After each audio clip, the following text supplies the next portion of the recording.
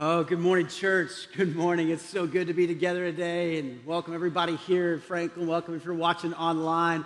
Our God is good, and happy Father's Day to all the dads out there, all the granddads out there. Hey, way to go. Let's give them some, way to go, dads. I'm a dad. I love being a dad. I got amazing kids. I'm so thankful for them. What a great day. We have come today to worship our Heavenly Father. I mean, praise God that we're not spiritual orphans, that we've been adopted into the family of God, and that He is our Father. And as our Father, He promises to provide for us, protect us. And so we come with grateful hearts today on this day to give Him praise and give Him glory. Oh, also, hey, welcome back to our series. We're in this great series called Life on Purpose. And I'm so thankful for this series this summer because, see, what can happen to many people is that we can live our lives, we're going through the motions, we're going through the activity, and we just kind of drift along, right? And then all of a sudden we wake up a year later, or 5 years later, or 10 years later, and we think, how'd I get here, right? I wanted to be over here. I wanted to be a godly husband or father or a wife or mother. I wanted to be a man or woman after God's heart. I wanted to live my life for Him. I wanted to accomplish these things in life, and yet I just kind of drifted along. I just kind of got caught up with everything that was happening, and here I am today, and we want to say, no. Let's live on purpose.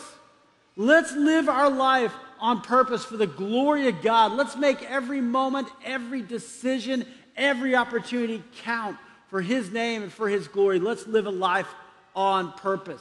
And so in our series, we're looking at this guy who did that. And his name was Saul, right? And we're seeing his story unfold before our eyes. And this guy, man, he was living his life. And he was successful. He was making a lot of money, right? He was a lawyer. He was religious. But he was far from Jesus. He was far from Jesus. But then Jesus met him. We saw last week, Jesus met him on a road to Damascus and changed his life forever. And his purpose in life became, hey, I want to know Christ and I want to make Him known. I want to live my life for the glory of God. And God used him to impact and change the world. And so we're going to see his story unfold more today. And if you have a Bible with you today, I pray that we would just dive into God's Word and God would open our eyes and our hearts. So let's jump there to Acts chapter 9. Acts chapter 9. Now, if you don't have a Bible, that's okay. Maybe you've got a mobile device. You can access the Scriptures on YouVersion. Go to Acts 9 there if you've got a phone or iPad or something or wherever you are watching today.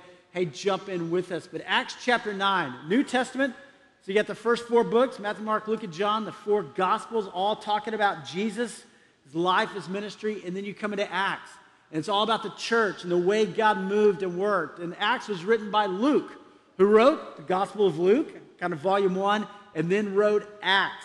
And so we're going to see this today. Now, Acts chapter 9, verse 1, if you remember last week, it says, "Meanwhile, Saul was still breathing out murderous threats against the Lord's disciples."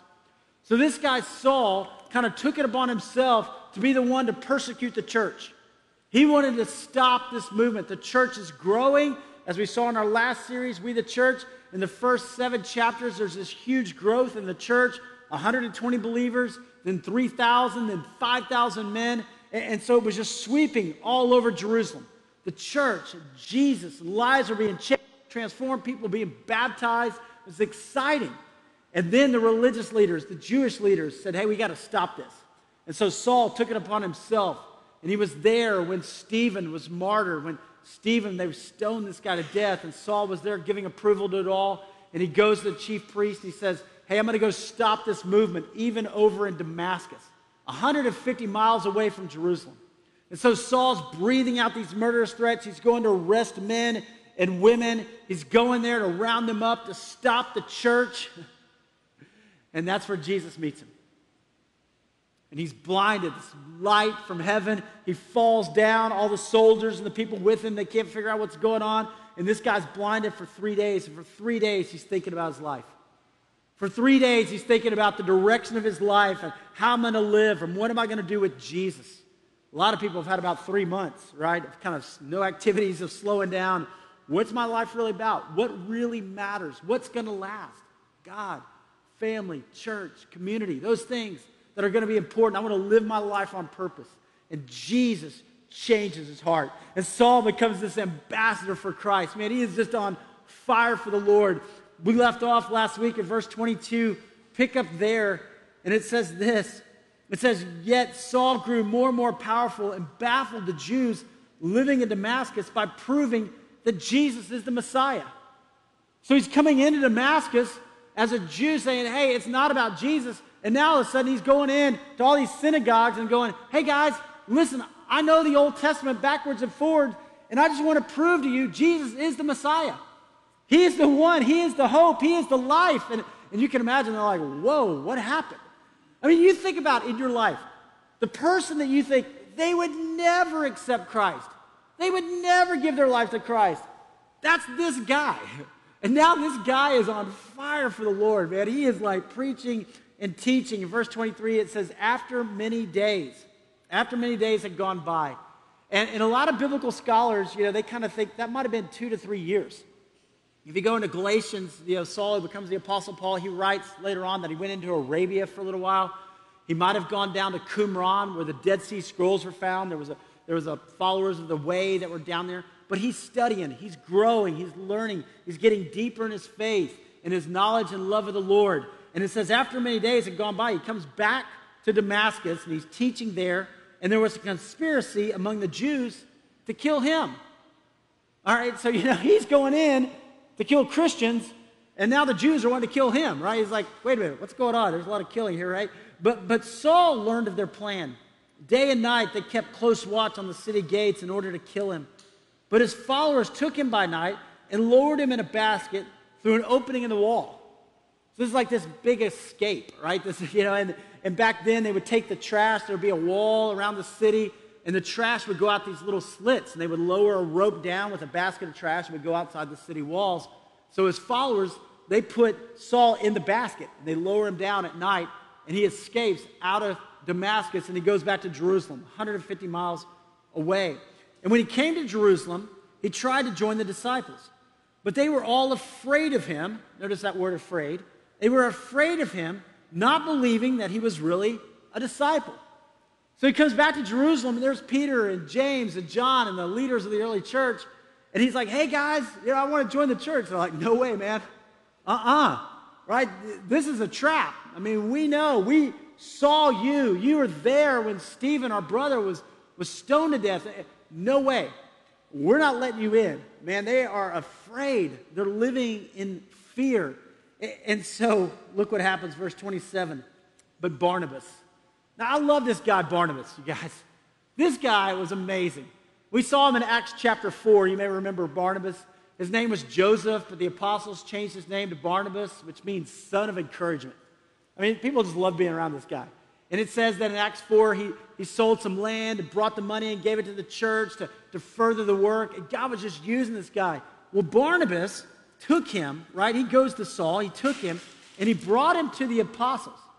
He told them how Saul on his journey had seen the Lord, and that the Lord had spoken to him, and how in Damascus he had preached fearlessly in the name of Jesus. So Barnabas isn't afraid. Barnabas goes to Saul and says, hey man, can we grab lunch?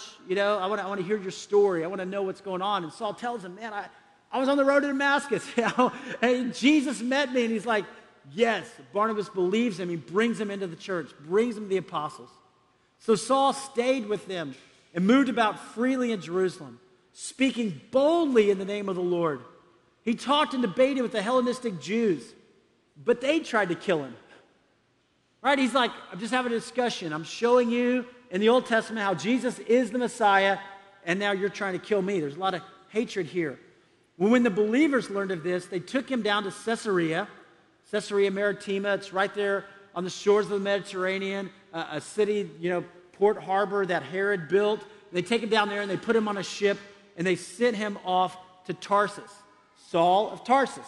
So that's where he was from. They sent him back home. Now look at verse 31. The correlation. Then. Notice this. Then the church throughout Judea, Galilee, and Samaria enjoyed a time of peace and was strengthened, living in the fear of the Lord, right? That doesn't mean, we're scared of God. That means the reverence and awe, respect of the Lord, the fear of the Lord, and encouraged by the Holy Spirit. It increased in numbers.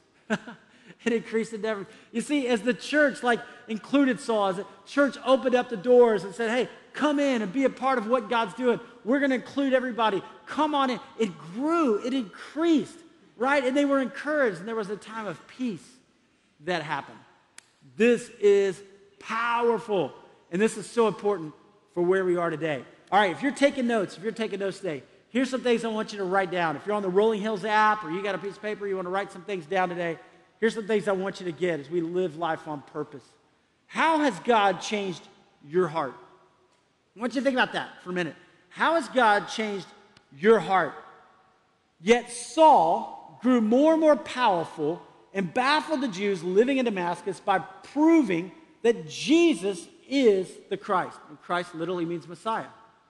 All right, here is Saul, who goes in as a religious leader. He goes in as a Jew, and God changes his heart, right?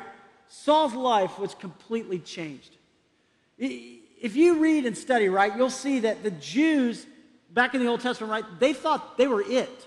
They're the children of God. It's all about them. But what they didn't realize, right, even though it's clearly spelled out in the Old Testament that I'm going to call out a people for myself who will be a light to the Gentiles, was that God was going to send his son Jesus who would die for all. Right? Jesus said, right, for God so loved the world that he gave his one and only son, and whosoever believes in him shall not perish but have eternal life. And so here is Saul thinking, I'm Jewish. It's all about me, and it's about my people, and I'm going to snuff out anybody else who is different than me, who doesn't agree with me. Later on, Saul becomes the Apostle Paul. And he writes in Galatians chapter 3, verse 28. Here's what he writes. He says, hey, listen, there is neither, notice this, Jew nor Gentile. Like, whoa, wow, that was radical, man. I mean, Jew nor Gentile, neither slave nor free, nor is there male and female, for you are all one in Christ Jesus. That's a heart change. That is a radical heart change. For him to start to say, hey, I'm going to love all people. Guys, notice this one. Racism is a sin. Racism is a sin. And if you've never heard that in church before, hear it today. Racism is a sin. It's not of God. God created all people, and God loves all people. All people are important to him, you know, and we got to understand that. Now, racism has always existed in our world. It's not just in our country, right? It's always existed in the world. Why? Because the evil in man's heart. We are sinful people. And racism comes from pride. It comes from arrogance, and pride is the mother of all sins. It's trying to put ourselves above somebody else, or one race above another race. I mean, you see it throughout the world, right? You see it in Islam. You got the Shiites and the Sunnis, and there's wars, and they're killing each other over this, right? There's racism there. You see it in Hinduism. You've got the caste system there, and elevates one group over another group, right? You look throughout history. Think about this. It wasn't that long ago that World War II happened. And there are people alive today that were alive during World War II. And during World War II, a whole country, right? The Nazis tried to exterminate the Jews. I mean, literally tried to kill them all. Wanted to take them all out. And not just the Jews, but people who had special needs, or people who didn't agree with them, or who believed differently than them. I mean, you're just thinking, how in the world does this happen? It's heartbreaking. It's scary. But it's a sin of the heart. And do you know, if you go back and study history, right, you know, many of the Nazis were driven by ideas that they would say came out of Christian thought. Martin Luther, right, talking about, well, it was the Jews who killed Jesus. And you're like, whoa, wait a minute. But you see that comes into the heart. Racism is a sin. And we're dealing with it in our country today. We've been dealing with it worldwide, and we need to stop it. As a church, we need to stop it because it's not the heartbeat of God. Is there someone or some group of people you think you're better than? I think for every one of us, we got to search our hearts. Every one of us, we got to come to a point where we search our hearts and we go, wait a minute, what do I believe? Now, I'm not just going to start out there with the world and whatever. No, I want to start with me. Because God changed Saul's heart. And God had to do that in order to use him for God's glory, but it's got to start with us. And maybe for us, maybe there's something we've grown up with. There's been a thought in our lives or in our hearts. And maybe it's not a race of people. Maybe it's socioeconomic. Or maybe it's education. Or maybe it's somebody who's different than us and we don't understand. And so we've kind of harbored inside of us this feeling that maybe I'm a little bit better than they are. Stop. It's not the Lord. It's a sin. And we can say, God, search me. David prayed in Psalm 51, Lord, search me and know me. Test me and know my anxious thoughts. See if there's any impure way in me and lead me in the way everlasting. And for us, have you gotten to that point? Have I gotten to that point? God, search me. Start with me and start with my heart. All right, notice this. When we meet Jesus, our lives should look different than the world. When we meet Jesus, our lives should look different than the world. And if we get in our lives, right, and we start looking like the world over here, and we're thinking like the world over here, and we're kind of going that direction, and we kind of go, wait a minute. Maybe I'm missing my purpose. Maybe I'm not loving like I should or living like I should because Jesus should change my heart and my life. Notice this is number 2, the power of one.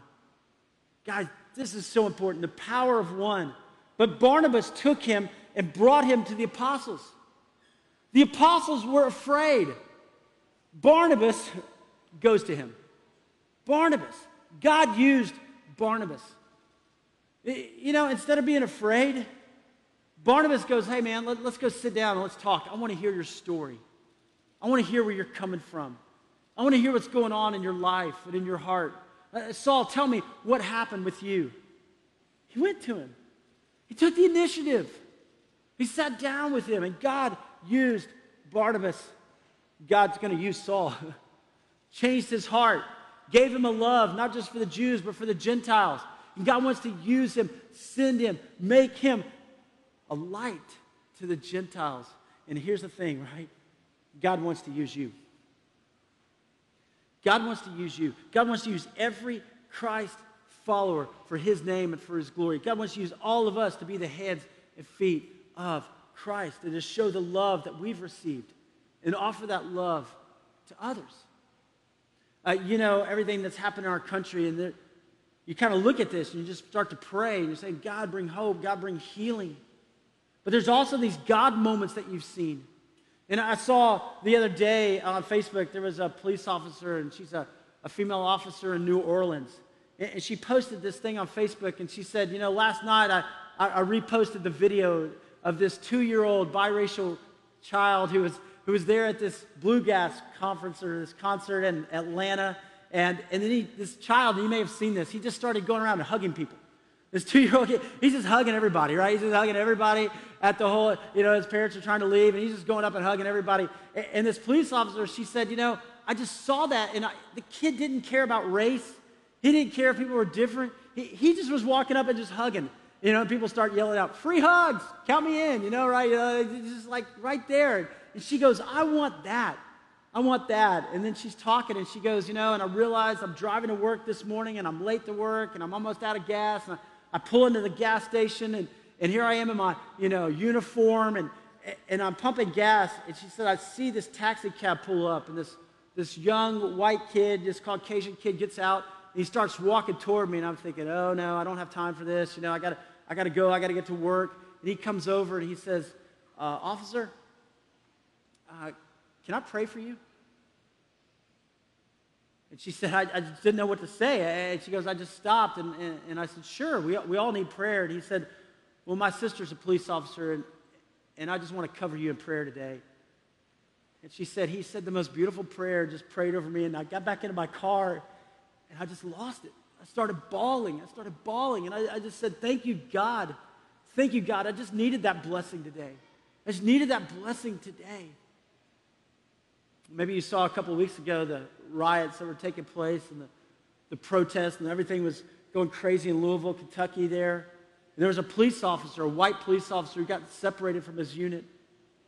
And he ends up, and he says, I'm down in the middle of the protest, and everything's just spinning in my head. And I realize that all of a sudden I'm separated from everybody. And here I am, a white police officer, and protests are happening around. And I back up against a pizza shop because I don't want anybody behind me. And I'm standing there and I'm thinking in my mind, man, I'm going to get hurt real bad. And people start yelling at me and they're, are you a good cop? And all this. And I'm like, yes, yes, yes. And he said, and I'm scared for my life. And then all of a sudden, one man, right, an African-American guy who was there at the protest, he had a University of Louisville shirt on, and he steps up and he stands between me and the protesters. And he just stood there. And people are like, what are you doing? He says, hey, this isn't what we're about. And then all of a sudden, another guy comes up and he stands next to him, and another guy comes up and stands next to him. And then all of a sudden, there's 6 guys that are standing between me and the protesters, and then they lock arms. They lock arms. These guys don't even know each other, and they lock arms. And he said, they saved my life. They saved my life. And you know what I thought? I thought, that's the church. That's us, church, locking arms together, standing in the gap, and saying, no, we're going to be people of peace, people of hope, because there is a God who is here and a God who cares. It's the power of one. God wants to use each of us. Look at this. What are you passing on to your kids? Guys, it's Father's Day. What are you passing on? So Saul stayed with them, and he moved about freely in Jerusalem, speaking boldly in the name of the Lord. Saul's whole agenda became the Lord, about God and what God wanted to do in people's lives. What are you teaching your kids? What are you teaching others about racism and about God? You know, my dad, he grew up in Mississippi.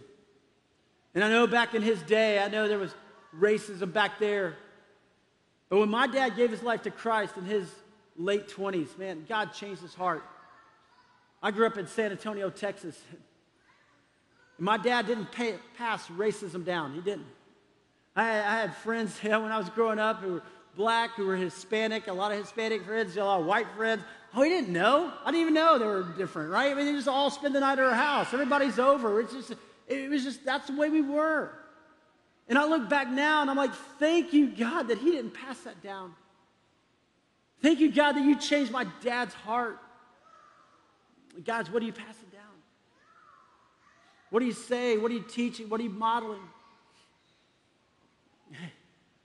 Let's raise up a generation of love.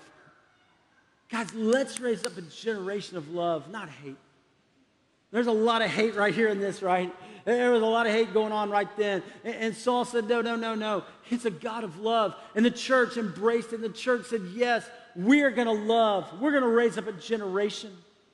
You change the world one life at a time. You change the world one life at a time. And we look and we go, man, I can't do all this. I can't do it all. No, we don't have to do it all. You just be faithful right where you are. I sat down this past week with George Mondero, and George is on our worship team, just an amazing man of God. And I want you to hear just a little bit of his story. Watch this.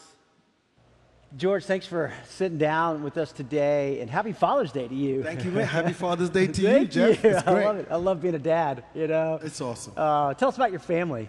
Yeah, so I have one wife. Yeah, her name is Lucy, and we got 2 daughters, Savannah, who's 8, and Summer, who's 5. So tell us where you grew up, and then what brought you to the U.S.?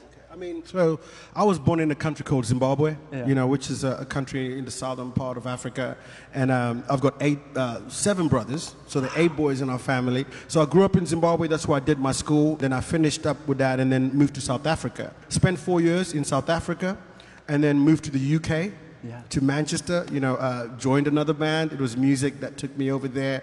And that's where I got to meet Lucy, got married. We've been married for 18 years. And then we lived in the UK, for almost 15 years, I'll say. And then we moved to Germany, where we spent, 2.5 years and then made the transition to the U.S. This whole issue of race has got to be a big deal. It's always been a big deal in the United States, but even in the UK. And so tell me about your experience now being a person of color living here in America. What's that been like for you? Obviously where we live here in Williamson County and Franklin Thompson Station, I'm a minority.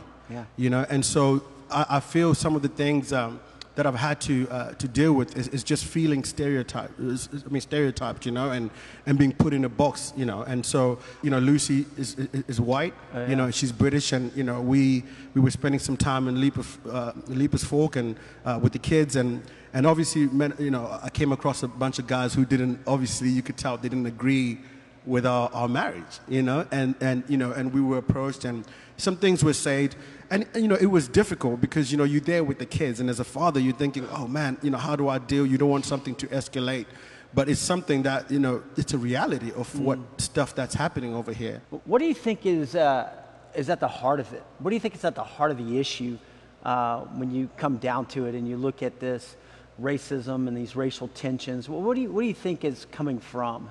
We've got to understand one thing, that, you know, we are different. Yeah. You know, we are different. And so God said he made us in his image. Yeah.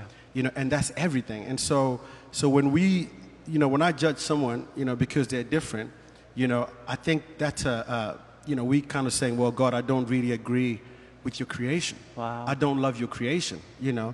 I'm doubting, you know, what you made. I don't like what you made. We got to go back to the beginning. We got to understand, educate ourselves, you know, about why this is happening. We've got to educate ourselves and also then listen, you know, why is it happening? We have to continually have dialogue. You know, Dr. King said something really interesting. He says, you know, a lot of people, you know, end up hating each other because they fear each other.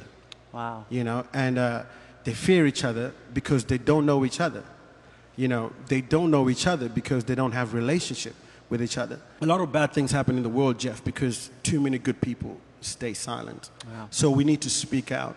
And as a church, I feel like as well, we've got to, you know, love requires us, you know, to get out of our comfort zone. Mm-hmm. You know, we need to adjust our position to change our perspective. What do you say to your kids? How do you talk to them about this whole issue of race? I mean, you know, that's been hard because obviously Savannah is at an age, you know, where she kind of understands a lot more what's going on. But we've had to almost even had to talk about it because with Summer, we actually had an experience in the school where there were kids who said, you know, they didn't like, you know, because of her color. But yeah, we just got to talk to our kids. I just try and just confirm them that God loves them, you know, that they're just amazing, and that, you know, we love them. Yeah. You know, so. Hey, as a Christ follower, and a dad yourself, you know, what do you hope for your kids, or what do you hope for the world in the future? We need to come together continuously, you know, and fight for it. You know, it's not easy, but you know, and so, you know, my prayer is, Lord, you know, just let me be more like you. You know, Jesus loved people. Yeah. He loved people, you know, and he went to where the people was, you know. And the Father is perfect, you know, and everything, he's enough. Everything that we need is in him. So we need to become more like him, you know, and I feel the more we all become more like him, you know, a lot of these things, you know, will get sorted out, I feel. Yeah. I tell you, George is an amazing man of God. I just love that guy. I mean, he's just been such a dear friend for years. And it's amazing to see him as a dad, as a husband. And if you don't know him, I just encourage you to jump in and get to know him. We have the whole interview. It's on the website. You can go and watch it. It's 20 minutes. But just hear him speak from his heart. And this guy, I got to tell you, I've served with him in the Amazon, you know, in some of the poorest places. And he's been on some of the biggest stages around the world. Leads at Passion and everything else. But man, his heartbeat is for Jesus. We also shot a Men's Leadership Network podcast, mensleadershipnetwork.com, with Daryl Nelson, just talking about this thing of race. And Daryl grew up here and then became a police officer for 9 years in Indianapolis. And growing up as an African-American man in the United States, it's just how God has shaped him and how the impact of race. And guys, it's all of us stepping out, all of us locking arms, all of us making a difference. And look at this one, number 4. Hey, make your life purpose love. Make your life purpose love. You know, the church throughout Judea, Galilee, and Samaria enjoyed a time of peace. It was strengthened and encouraged by the Holy Spirit. It grew in numbers, living in the fear of the Lord. As the church included people, as the church led out in this area, Barnabas loved, and God used him to impact Saul. Barnabas didn't live in fear like Peter and James and John did. Barnabas stepped out and said, hey, Saul, let's have a conversation. Let's go to lunch. Let's have coffee. Let's talk. Let's become friends. Barnabas loved, right? Saul loved Jews and Gentiles. And God used him to change the world. Hey, will you love? Jesus said the most important commandment, love the Lord your God with all your heart, with all your soul, with all your mind, with all your strength. And the second is like it. Love your neighbors yourself. Love. And for you and I to live this life of love, for us to live so passionate for Jesus. Hey, church, I think there's 3 things we need to be doing. 3 things. First of all is pray. Pray. We can all pray. Here's what it says in 2 Chronicles chapter 7, verse 13 and 14. It says, if my people who are called by my name, you guys, that's us. If my people who are called by my name will humble themselves and pray and seek my face and turn from their wicked ways, here's what he says, then I will hear from heaven. I will forgive their sin and heal their land. You see the correlation, right? If God's people are praying, are we praying about this? Are we praying for our country? Are we praying for our nation? Are we praying for people who serve? Are we praying for people of color? Are we praying for our leaders? Are we praying for everybody? Are we praying about this? If my people, then I will hear and I will heal their land. Second thing is this, make a friend. Make a new friend. Please, somebody who's different than you, somebody who's not like you, step out, take the initiative, right? Be the change that you want to see. Be the change you want to see. Us take the initiative. Us not sitting back and living in fear. Us being the ones going to others. Us being the ones to reach out.